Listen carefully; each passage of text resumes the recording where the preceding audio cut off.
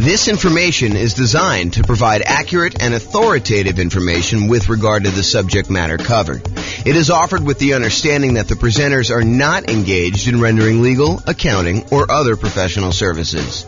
If legal advice or other expert advice is required, the services of a competent professional should be sought. Welcome to the McKinney Real Estate Investing and Real Estate Financial Planning Podcast. Learn all about investing in real estate in McKinney, Texas, with a combination of real estate financial planning and modeling with numbers specific to McKinney, plus syndicated, more generalized recordings of live and pre-recorded real estate investing classes, not all of them specific to McKinney. Be sure to stay tuned after the podcast for a message from our sponsors. Well, good morning and welcome, everyone. This is your host, James Orr, with another really cool class today. Today's going to be a continuation of our series on how to improve cash flow. And today we're going to focus in on how to improve cash flow on properties that you already own. So this is the section of the kind of like infographic that we have where we talk about all the different things you could do on properties that you already own. So this is the infographic I was talking about. So I've broken it down by stages, how to improve rental property cash flow or cash now. And we've broken it down by stages. The first stage is when you're searching for properties. And we've covered that in a previous class. We're not going to cover that today. The next stage is when you're financing the rental property. And we've already covered that in a previous class. And that's the largest section of options that you have for improving the number of ways to kind of increase cash flow. The second largest is actually today. But financing is the largest group of that. And we covered that in a previous class, so I'm not doing that. We've also covered how to improve property cash flow when you're thinking about which real estate investing strategy you're going to use, whether you're going to do lease options or house hack or things like that, get roommates, change the term of your strategy or whatever you're doing there. So those are all the strategy ones. The improving the property itself is a class we have that's separate than this. Then we've done the one on how to market a property. We covered that previously. That was the last version of this kind of series that we did, is all the different things you could do while marketing your property for rent. Today, we're covering all the different things about properties that you own. And then the final one that we've yet to do is all the different things you do when you're renting the property itself. And so that's another pretty hefty list, which we're going to cover not today, but another class. So today, though, we're going to talk about all the different strategies when you own a property. And I've kind of broken this stage down into 7 different subgroups. And so the subgroups I have, which I'll go into detail on each one of them, is things where you're talking about refinancing or paying off loans, things related to taxes on the property, although I've broken out depreciation as its own kind of dealio because I think it's that important. Then we have another kind of like subcategory of all the different things related to insurance, things related to making payments on things related to managing your property, and things related to maintenance on the property itself. And then, of course, the depreciation one, which I've saved for last, but it's arguably one of the more important ones, especially for the next year or 2 or 3, when we have this kind of like bonus depreciation stuff going on. So let's jump right into the covered things. So let's talk about things you could do on properties that you own to improve cash flow related to refinancing or paying off loans. So I have 3 different options on here. The first one is refinancing to extend the term of a loan on a property that you already have. I think a lot of folks focus in on improving the cash flow on the property that they're about to buy. But sometimes it's about optimizing the properties you already own before you go buy the current property, because sometimes you kind of paint yourself into a corner where you can't do certain things after you buy the next property. So, for example, from time to time, and I think it's going on right now, you are limited in the number of cash out refinances or even rate and term refinances, if I'm not mistaken, on properties that you own, if you own a certain number of properties already. So if you already own, let's say as an example, 10 properties, it might be really hard for you to do a cash out refinance on one of your other properties. You almost need to pay off a property first, get down below the threshold that the lender requires, which I think is 10, but go check with your lender to find out what the current rule is. And then you'll be able to do your cash out refinance. So you may want to apply these changes before you go acquire another property, which may or may not move you over the new limit or whatever the current limit is. And honestly, these limits can change. So you may think, hey, look, I'm good until I get to whatever it is, 6, because I'm doing these specific types of loans. And then once I get to 7, then I'll need to worry about that. But while you're in the process of doing this, the rules change on you. And now you have to be concerned when you get to 4. So realize you need to start thinking about this and planning for it in advance. So one of the things you could do in order to kind of improve cash flow, not just on the property you're buying, but your overall rental property cash flow picture, a more holistic view of everything, not just the one property that you're buying, because improving cash flow on your whole portfolio does help you overall, even if you're just optimizing for each one individually. Sometimes it makes sense to look back at stuff you've already done and improve on that before you move forward. Okay, so let's say you have a property and you've owned it for a while, you paid down on the property and the property value has gone up considerably. And you owe a lot less on the property now than you did when you first got the loan. So the payment was much higher because you used to have a higher mortgage balance, you used to have a higher amount that you were borrowing. And so the payment was based on that higher amount over a 30-year period. Now, 15 years into the loan, the amount you owe is much, much less, such that if you go and you just do a rate and term refinance or extend the term of the loan, is another way of saying that, you're not actually going to pull any cash out. You're just saying, look, I owe $100,000 on this $400,000 property. When I initially got the loan, it was $200,000 on a $250,000 property, but now I only owe $100,000. Now I want to go to the lender and say, look, I want to take this $100,000 that I owe, and I want to extend it out to 30 years now, where I only have 15 years left to pay it off, as an example. Now I want to say, let's extend it out to 30 years, which would reduce the amount of your monthly payment considerably, which could improve your cash flow. And that could be the difference between you being financially independent or not. If you think about that, right? If you go and you just do your rate and term refi, it could get you an extra, I don't know, $300 or $400 or $500 a month. If you do this on multiple properties, maybe $1,000, $2,000, $3,000 a month, and that could push you over the edge of being financially independent.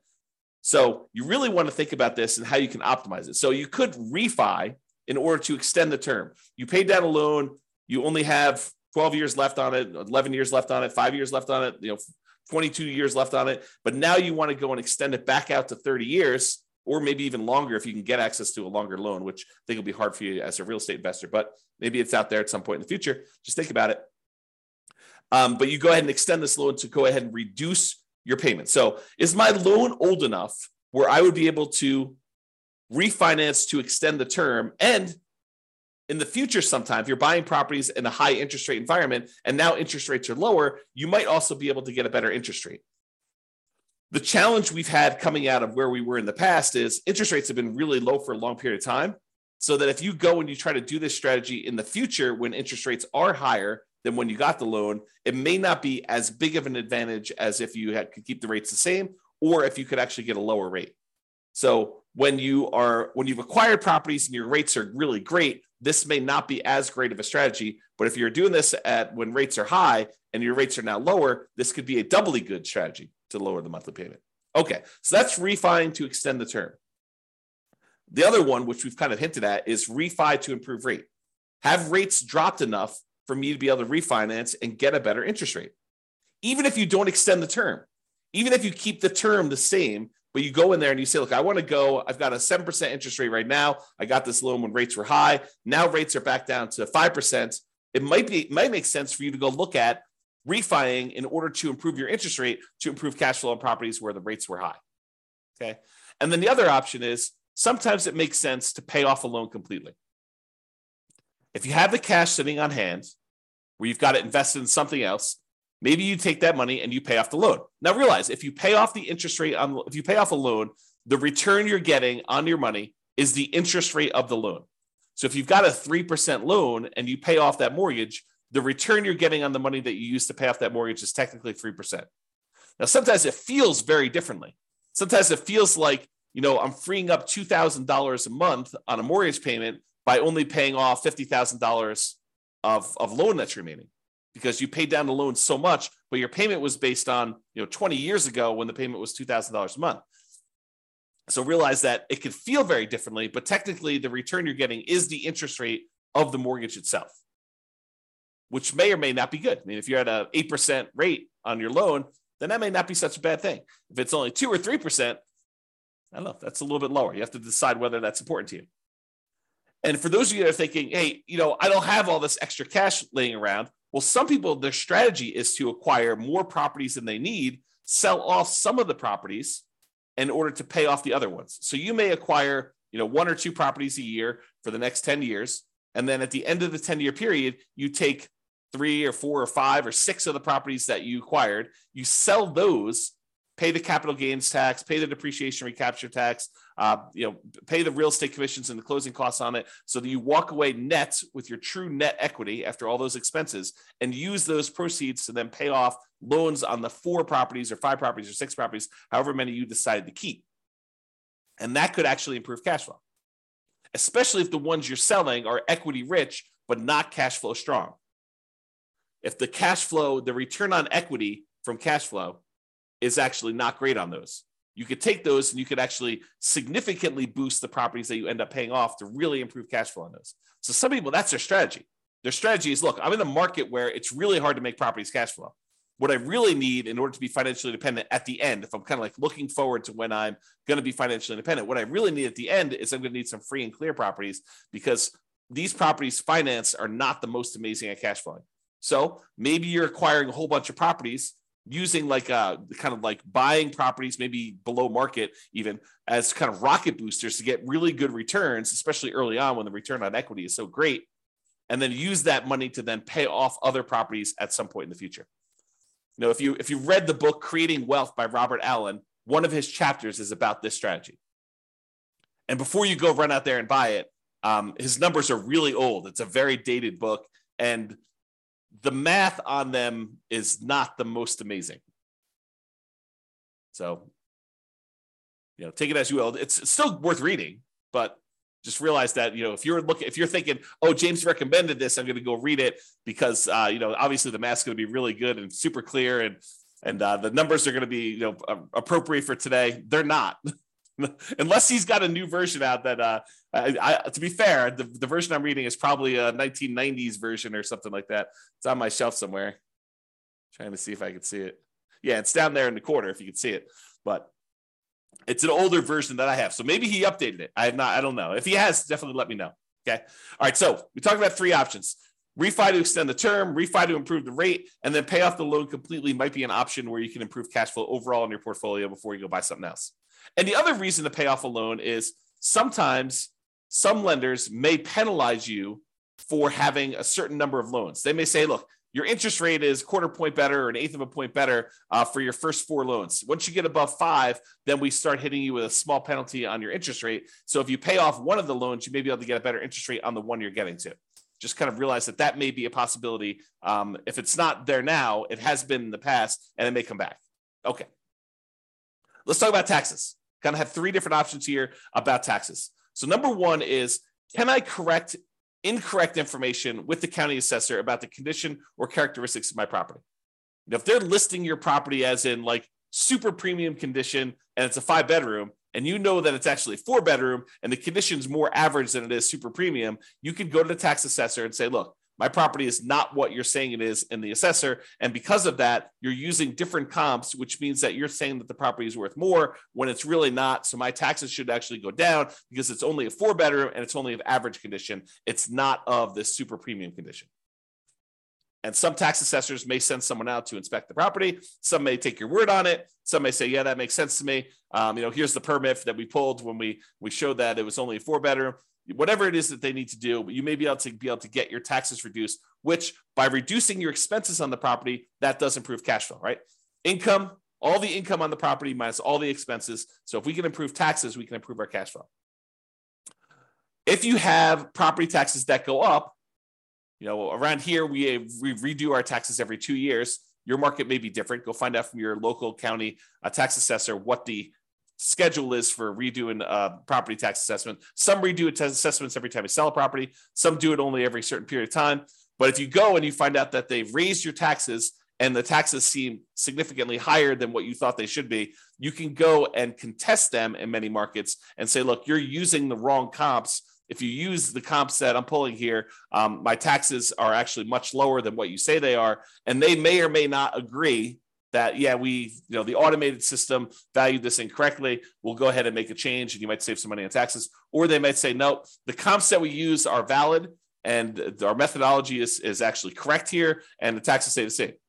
Maybe you get some improvement, maybe you don't. I don't think it's a universal automatically granted, but you might be able to go and contest your taxes with a tax increase and try to save your money. Now, if you can go save, I don't know, $50 a month on 10 properties, starts adding up. Starts really improving your cash flow if you could do this. And also keeping the taxes legitimately where they should be and not a little bit higher than where they should be will help you keep your taxes low overall. So you don't want to let your taxes be high and then next year they're kind of increasing from that point. You want to keep them where they should be by using the right comps, and hopefully the next year they won't increase it using the bad comps again. They'll sort of say, okay, yeah, we were wrong about this. We'll use the right ones, in theory. And then finally, for taxes, vote. Vote appropriately for changes in taxes that affect property taxes. So if you're in a county and they're about to add a new tax to the kind of list of taxes that they charge you, and you have an option to vote for or against that, and it's something that you don't believe would add value that you're willing to pay for as a property owner, then vote appropriately. Vote to kind of protect your interests. So go ahead and consider that. All right, insurance. So we've got 5 different things related to insurance that we're going to talk about. First thing, who is being insured? Sometimes we buy properties with people who aren't necessarily the best credit risk people, and their credit scores are appropriately low. And so you got to be careful because insurance, part of your insurance premium is sometimes based on the credit score of the people that are being insured. So can you remove people who have really low credit scores that may be making your insurance premium higher than it needs to be? Or in some cases, adding someone who has really good credit could help lower your score, could help lower your insurance premium. Same policy, exactly same policy, but because someone has a good credit score or a bad credit score, it could actually change the rates that you're being quoted and that you'd be charged for that insurance policy. So realize adding or removing people from your insurance policy could improve or worsen the rate you're getting. And so talk to your insurance agent about that and whether you should remove someone from being insured on that or not. Next one, insurance deductible. So we've done a whole class on insurance, and I'm sure we'll do another one in the future. But the idea is you get to select how much of a deductible you're willing to pay before the insurance kicks in. So imagine you go buy an insurance policy and you say, look, for this insurance policy, I want a $10,000 deductible, meaning that I will pay out $10,000 before the insurance company needs to pay out anything. And so let's say there's a hailstorm and you need a new roof on your property and the roof's going to cost $17,000.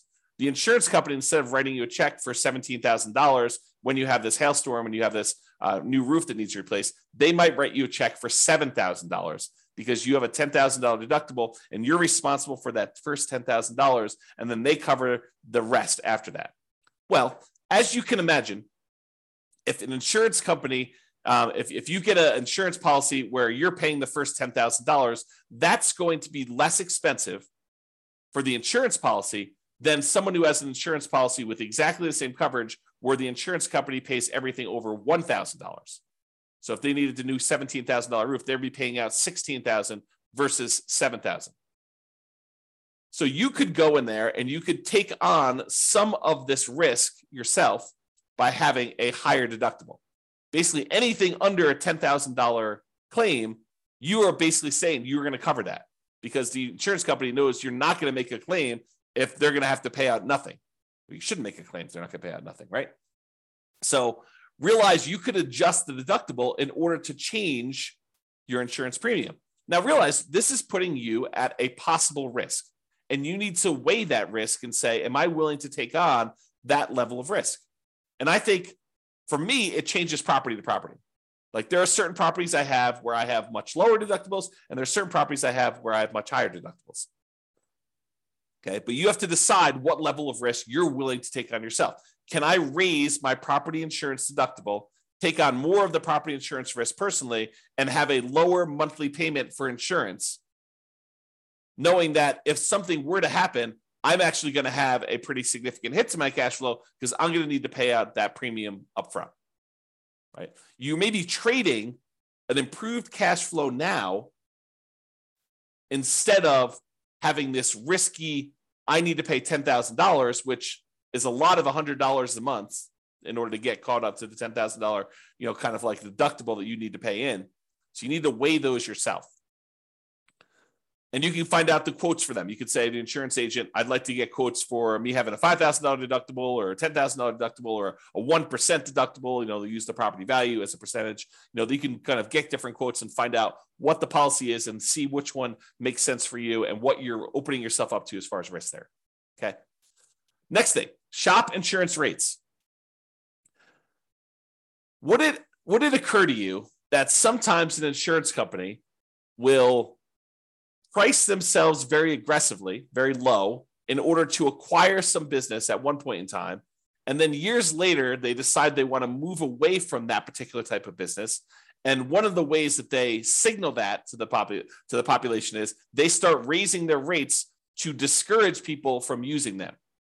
Is that possible that insurance company could do that? So if you've had an insurance policy over time, even though you priced that out and it was super competitive 5 years ago, now 5 years later, the insurance rates may have gone up considerably such that it may not be competitive anymore. Or other people may be much more competitive. They're wanting the business where this other company is sort of just humming along saying, now we've established ourselves, we've got a big enough group of clients, we don't need to be pricing ourselves very aggressively anymore. So we're just going to have what normal rates are, but there may be one or two or three other companies that are very aggressively trying to acquire business. And for the same exact coverage, the rates could be cheaper for one company to another. Also, the quality of the company, their service, their kind of like reasonableness in claims, their speed to pay, their kind of like denial of claims versus the acceptance of claims ratio. Like all of these things can come into play where you may be getting a cheaper rate, but they may deny you if you really have legitimate claims, and then you got to go fight with them, versus another company, they may actually have a higher rate, but they're willing to, kind of like honor your claims without fighting with you as much. Just realize that there are differences that you might be paying for that may be hard to see. Even with the exact same coverage, it may be hard for you to see kind of those different things. So shop around, compare insurance rates to make sure that your insurance premiums are competitive.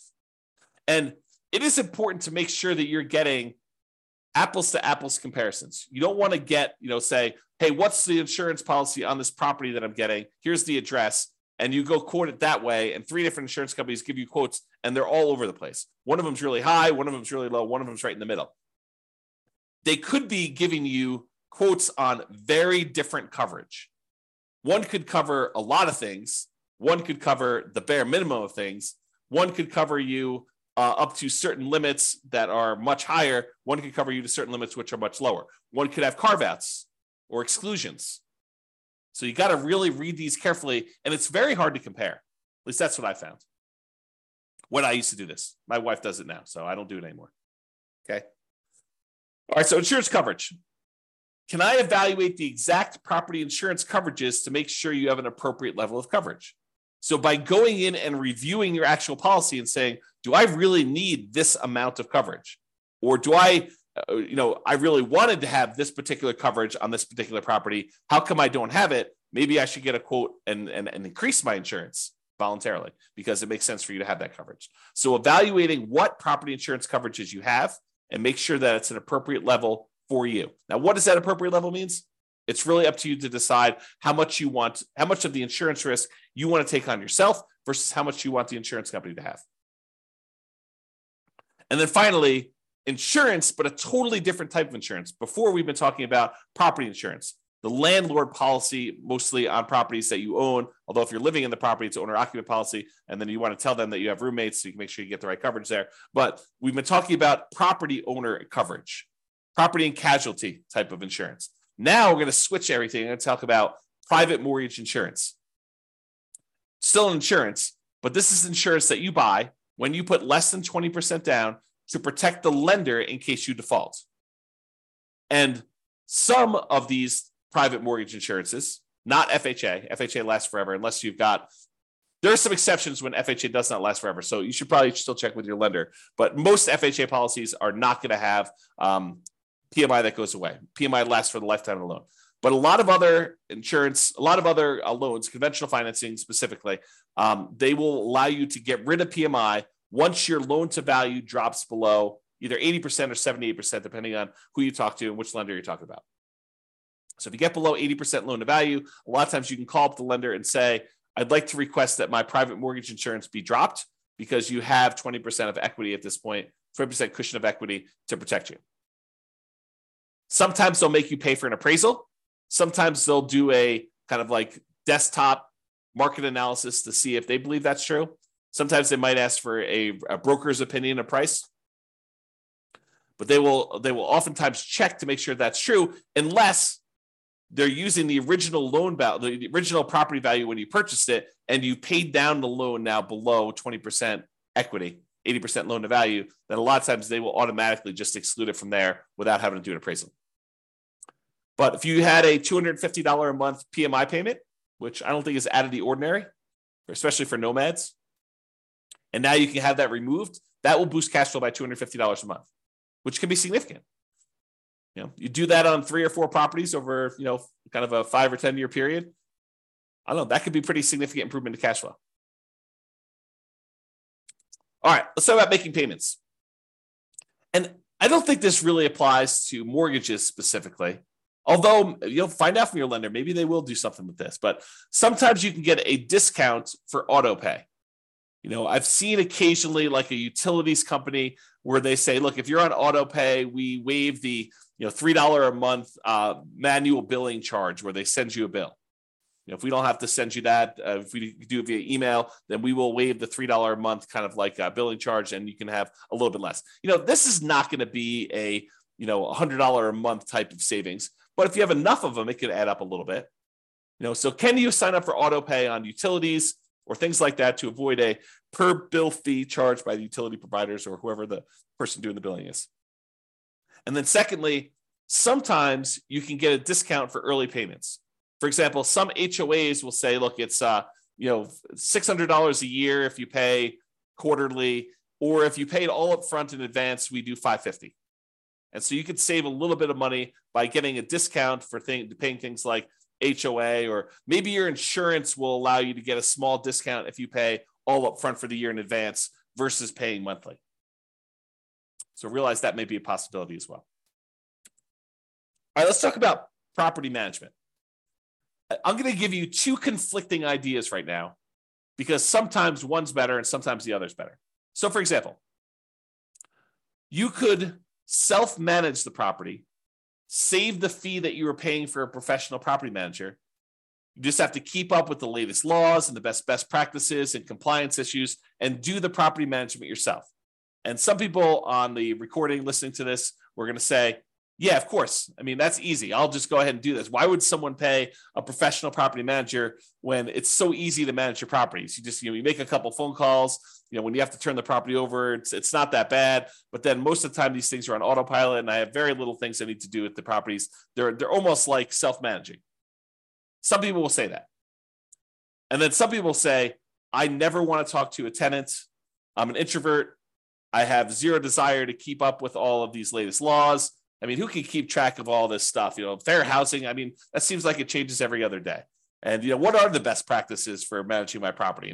Starting, 15 days ahead of time, wait for the property to be vacant before I market it, starting 60 days ahead of time, what should I be doing for this? And, how do you keep up with all the changes for the leasing laws? And, how do you do all this stuff? And, can I commingle funds? And do I need to have a separate trust account and all that other stuff? I'm just going to go hire a professional property manager. They'll do it. I'm going to find a person who's really, really good, and they'll be able to go and do that. And I'm too embarrassed to go ahead and raise rents every year. A professional property manager will be able to do that for me. And so overall, I think the property management fee is going to be covered by the fact that they're probably going to increase rents when I wouldn't otherwise do it. And I think both of those are probably valid arguments.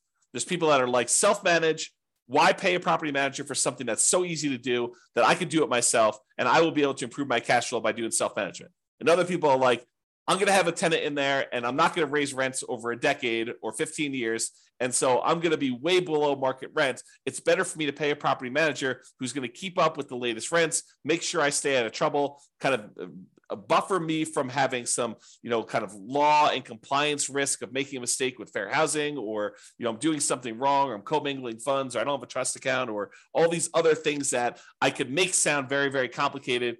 But, the people that are managing it themselves, they're like, yeah, it's a non-issue. So you have to decide which one of these makes sense to you. And I think that both of them could be right for different people. If you're wondering what I do, for many, many years, I self-managed. For many years, I self-managed with the help of a property manager. So I had a property manager doing some things, and then I've completely switched over now where I don't manage any of my properties myself. It's all professionally property managed. So that's what James does, in case you're wondering. Speaking of property managers, you do need to manage the manager. That's another tip on here. So can I review my property management statements carefully for mistakes? Property managers are human. They make mistakes. Sometimes a lot, depending on who it is and their policies and kind of like their team and who's doing stuff and how much turnover they have and a whole bunch of other factors that go into that. But sometimes property managers make a lot of mistakes. And so you sometimes need to stay on top of them. Well, you always need to stay on top of your property manager, but sometimes you need to do it more so than others. And that could actually save you. I mean, if you have a wrong bill and they accidentally charge you $1,000 for something that you didn't need to pay, or it was really a $4,000 bill instead of a $5,000 bill, and you don't catch that, that's almost $100 a month. That's pretty significant for cash flow. So take that into account. And then related to that, insist on best practices. Can I insist that my property manager utilize the best practices? Marketing early, way before the property is vacant. Raising rents with each lease renewal. Not just saying, hey, we got $2,000 a month last time, we'll get $2,000 a month this time. Making sure that they do rent comps and push the price if they're starting early. Can you insist that they have the best practices? Now, as a practical thing, you could try to do this, but as a practical thing, if they're managing 1,000 units and you've got one rental and you want them to change their policy and do something different just for you, do you think that that's likely? I will tell you from experience, it probably isn't likely unless it's something that is very reasonable and very easy to do. But if you expect them to change their internal policies to do something very different for you than everyone else, even though that may be the best practice, good luck with that. Now, change that up. You've got a property manager who has 300 properties under management, and you have 50 of them. You have 50 doors. Do you think you have some pull, some sway in getting something changed in their internal policies? I think you do. Okay, so take that into account. All right, let's talk about maintenance on properties. In general, I think it's better to maintain properties, keep them up to date, keep your tenants happy, reduce turnover.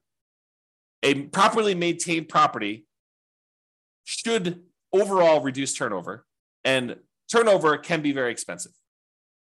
So maintaining your property, can maintain it to minimize the time between tenants. Another reason to maintain your property is then you have less to do when the property turns.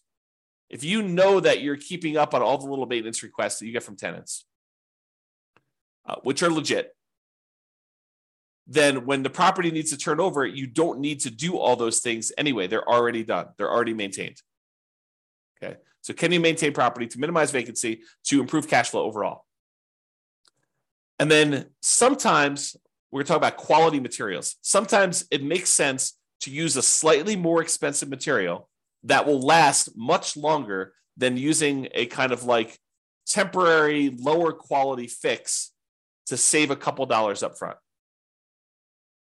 For example, in some units, it may make sense for you to do luxury vinyl tile or luxury vinyl plank, spend a little bit more money up front than to pay for low grade carpet that you know you're going to need to replace much more frequently than the LVT, LVP. Which, if you look at it over a long period of time, it looks like you took a hit to your cash flow. But if you figure out this lasts twice as long, but it only costs 20% more, then you should have reduced your overall expenses on cash flow over a longer period of time, not just in that first year when you took the hit on a little bit more expensive. Okay? All right. This is the last one. And this is really important because these could be big dollars. Depreciation. Depreciation is the tax benefits you get from the IRS for owning rental property. The basic idea is this, and this is all layman stuff. So don't go into your IRS audit and say, James explained it like this. So, they're like, who's James? who's this guy anyway? You need to go talk to your tax professional and get like the legit thing, or go look up the tax guide and actually read it yourself. But this is my layman's version of what this is. When you go buy a rental property, the government says, look, this property is going to depreciate in value over time. The usefulness of the building itself is going to fade over time, such that over 27 and a half years for residential properties, it's going to go from whatever it's worth when you buy it down to zero. Not the value of the land. The land is excluded. The land does not depreciate in value, but the functionality of like the things on the property itself, the siding, the carpet, the kitchen sink, it wears out over time. And so we call that depreciation. And the government allows you, the IRS allows you to actually depreciate that, to get a tax advantage of having this thing go to zero. So how it works is this. You buy a property, and let's say it's a $400,000 property. And let's say the land is worth $100,000. You'd find out from your tax assessor or ask your CPA for advice on how they do it in your marketplace. But let's say that the land is worth $100,000. So the depreciable amount for the building is $300,000 as an example. So normally the government would say, look, if you want to, you could take that $300,000, the value of the building, and you could divide by 27 and a half years. And then on your taxes, you could offset income you have by that amount each year. So on a $300,000 property, let me go ahead and pull up a calculator here, and I'll do a little bit of math for you. So $300,000 divided by 27.5. So they're basically saying you could take $10,909 and subtract that from the income. I'll say eligible income in order to not pay taxes on that amount. So to use really basic layman's terms, which isn't exactly correct, but it's good enough for me to explain it to you. If you made $100,000 a year, you could take this $10,909. Let's just call it $11,000. We're going to round up. So this $11,000 in depreciation, and you could remove that from the income that you made so that you're paying taxes only on the amount that's less. So if you made $100,000 minus $11,000, you're now paying taxes on $89,000 instead of taxes on $100,000. So because you were able to deduct that depreciation from your income. Now, what that means is this $11,000 in depreciation that you got, if you multiply that by your tax rate, whatever your highest tax rate is, because it's really on the highest, although if you use effective tax rate as an estimate, it'll kind of make it a little bit more conservative because your effective tax rate is a little bit lower. So if your effective tax rate, let's say, is 25%, that means about $2,500 per year is how much you didn't have to pay in on taxes, which if you squint really hard is like $200 a month. So you got almost like $200 a month in saved taxes, which looks like cash flow to you. Because you could go to your job and you could say, look, adjust my exemptions, adjust the kind of like exemptions you're taking out of my paycheck so that you're lowering the taxes that are taken out of your monthly paycheck so that you get a little bit more on your job paycheck, because at the end of the year, you're going to get this depreciation and you're not going to have to pay that amount in money. So you could say, look, go ahead and adjust my normal paycheck stuff, even though it's technically from the real estate. But so I'm paying less in the taxes on my paycheck. I get more money in each weekly paycheck or biweekly paycheck or monthly paycheck or whatever you're doing, so that it actually looks like cash flow to you each month. And you could go do that, adjust it so that it's about $2,500 for the year, about $200 a month. And that actually would improve your cash flow. So it is like improving cash flow, right? By getting this depreciation benefit, even though it's really a tax benefit that you get at the end of the year, it really is like getting cash flow, because you may just get it. If you think about it, getting in advance at the beginning of the year, you're paying last year. So it looks like this year's moving forward. Or if you want to take it out of your monthly paycheck, your weekly paycheck, or whatever from your job, you can do that as well. And there are definitely some rules for this, right? Like if you earn so much money, you have to defer it. You can't take it all at the same time. If you don't qualify for, the active real estate investor thing, then you might not be able to take it. So there's some rules to this. You got to go look at those and talk to your CPA or read them yourself to go into them. But this idea of being able to take depreciation is really important. Now, why am I making such a big deal out of this? Because with depreciation, you have to take it. You can't choose not to take it. The IRS assumes that you have taken the tax depreciation benefit. So when you sell the property, they want to capture this back. They want to take the benefit that you got and they want to charge you taxes moving forward, depreciation recapture tax. So they assume that you took it. It's not like if you don't take it, then you don't have to do depreciation recapture. That's not true. You have to do it. So if you got to do it, you might as well do it. So why am I making a big deal out of this if you have to do it anyway? Well, there is an optional thing you can do. You could go to an engineering firm and have them go through your property and determine what the depreciation schedule is for each individual component instead of the depreciation schedule for the entire building. The really simple way to do it is you take the entire building, not the land, but you take the purchase price, you subtract out the value of the land, you get the value of the building, and you divide by 27 and a half years, and that is a simple way to calculate it.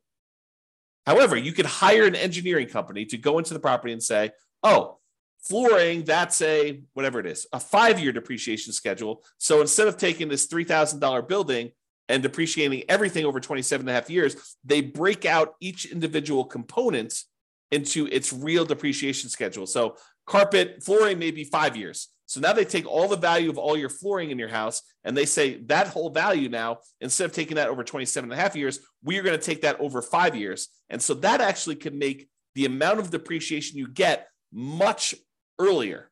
You don't have to wait 27 and a half years to get the value of the flooring. You can take that over 5 years, which can significantly improve the cash flow from depreciation, that cash flow you're getting on the property early on.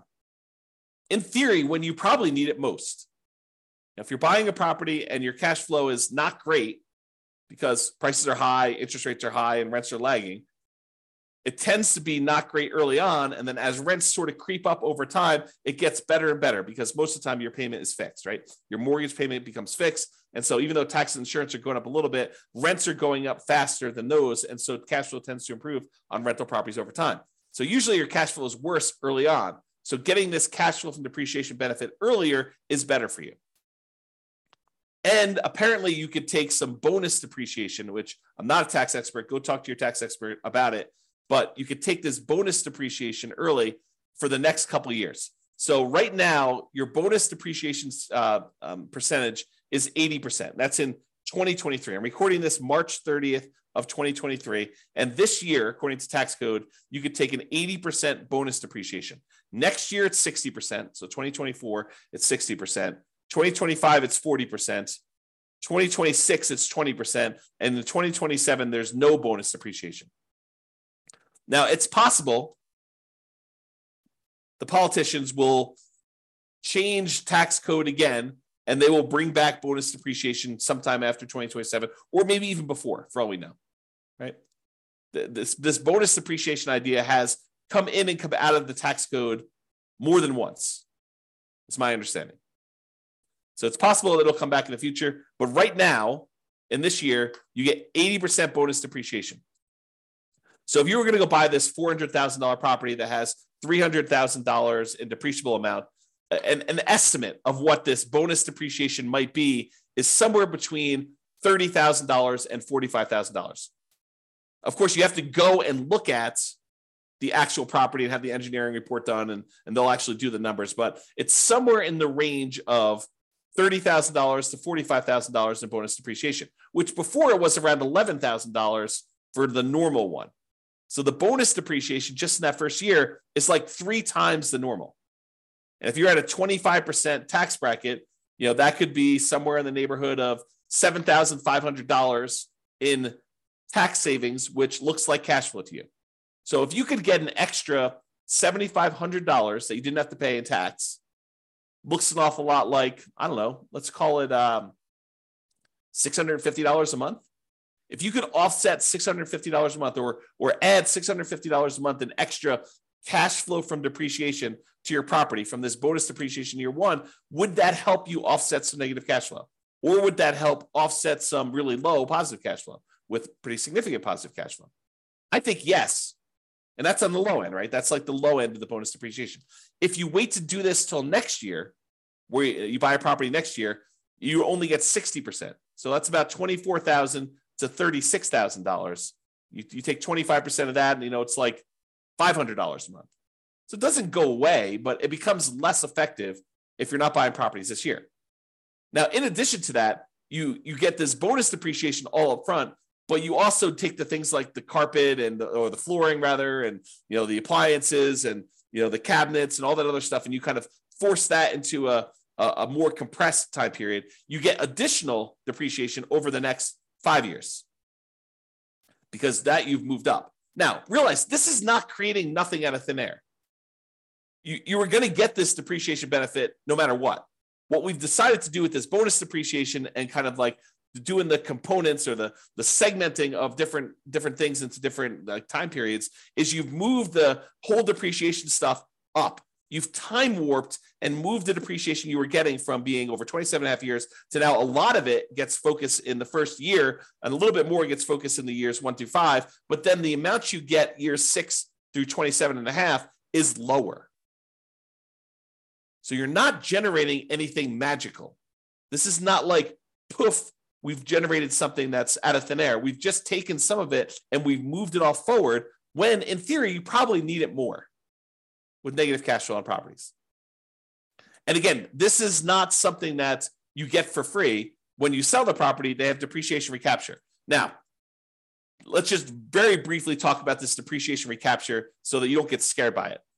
Depreciation recapture is they're going to take the amount of depreciation you took on the property and they're going to multiply it by a tax rate. The max is 25% from what I understand, but the amount is really the amount of your tax rate.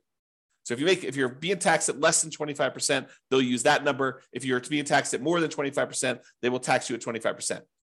Now, you can delay or defer paying those depreciation recapture taxes, move them onto the next property that you're buying by doing a 1031 exchange. So you pay about $1,000. It could be a little bit more, it could be a little less, but you pay about $1,000 and you defer having to pay this depreciation recapture tax and any capital gains tax on the property that you're selling, and you move it down the line. And additionally, if you own this property long enough and you eventually die while owning the property, it gets passed on to your heirs, and the amounts that you have for depreciation, it goes away and it gets stepped up. You have stepped up basis. Okay. So realize that this is not like a real issue. If you have the depreciation recapture, when you go to sell a property, you just pay the tax as part of your proceeds and you'd move on. It's not a big deal. And you got the benefit early on. It's almost like, I don't want to say this, but it's almost like a loan from the government where they're giving you money now only to say you're going to have to pay this later by owning this rental property. Okay. So we talked about this bonus depreciation. If you buy a property this year, you get between approximately on a $400,000 property, it's going to be somewhere around the $30,000 to $40,000 gross depreciation benefit. Okay. And over the next 5 years, you'll get between $30,000 and $45,000 more. So you have to divide that number by 5, and then you have to multiply by your tax rate to get an estimate. So if you take like the total amount you're getting like in year one, you might be getting somewhere around $36,000 to somewhere around $54,000 in that first year. If you multiply that by your 25% tax rate, just to give you an idea of like what we're talking about, on the low end, it's probably around $9,000. On the high end, it's probably around $13,700. So somewhere around $800 to $1,000, maybe a little bit more per month in extra cash flow. Is that significant? Yes, very significant. So if you had a property where you were like, hey, I'm getting, negative $500 a month in cash flow because I'm putting 5% down and interest rates are really, really high and the prices have just run up over the last few years and rents aren't that great right now. They're lagging behind. I mean, they're up, but they're lagging behind a little bit from how much prices and interest rates have gone up. Will an extra $800 a month help you in the first year? Yes. Will an extra $1,000 a month help you in the first year? Yes. And in the second year, you're probably talking, this because you're moving some of the depreciation up there. You're probably talking about, let's see, on the low end, 30,000 divided by 5. You're probably talking like another, let's see here. Am I doing this right? Yeah, about $400 a month. Okay. So that's why this is important for improving cash flow. And you're going to want to talk to a CPA to understand this. And you're going to want to talk to an engineering firm that specializes in cost segregation. And one ideally that focuses on cost segregation probably for single family homes. This is really common in large commercial buildings, but it's less common, although it's completely usable, in these smaller properties. There's just a cost to doing this. You're going to pay a fee in order to have the cost segregation study done. Have the engineering company go and do that for you. So you pay a little bit of money now in order to get your depreciation benefits early on. And with the bonus depreciation, it's probably worth it. Okay? All right. So that's it. In conclusion, optimizing cash flow is about maximizing income and minimizing expenses. And today, I think we focus mostly on minimizing expenses, all the different ways to minimize expenses on properties. There are things you could do on properties you already own that will improve your cash flow overall. And I think that's what we focused on. It's better to take a more holistic approach and optimize at the various stages rather than just sort of like willy-nilly saying, oh, can I get more in rent? No, I'm done. You really want to think about this stuff in a better way, more holistic way. All right. That's all I got for you. Hope you enjoyed it. This has been James Orr. Have a great day. Bye-bye for now. With home prices up, mortgage interest rates up, and rents up, but not quite enough to counteract the higher prices and interest rates, cash flow on rental properties in McKinney is harder than ever. Book a call with the Real Estate Financial Planner to apply our proprietary 88 strategies to improve cash flow on your rentals. See the show notes for a link to schedule your call and improve your cash flow today. If you're a real estate agent, lender, or professional in McKinney that wants to help our real estate investor listeners, consider reaching out to learn about collaboration opportunities with this podcast. We'd love to add more value to our listeners by having you assist our investors buy, sell, and finance their real estate investments. See the show notes to schedule a call to discuss collaboration opportunities.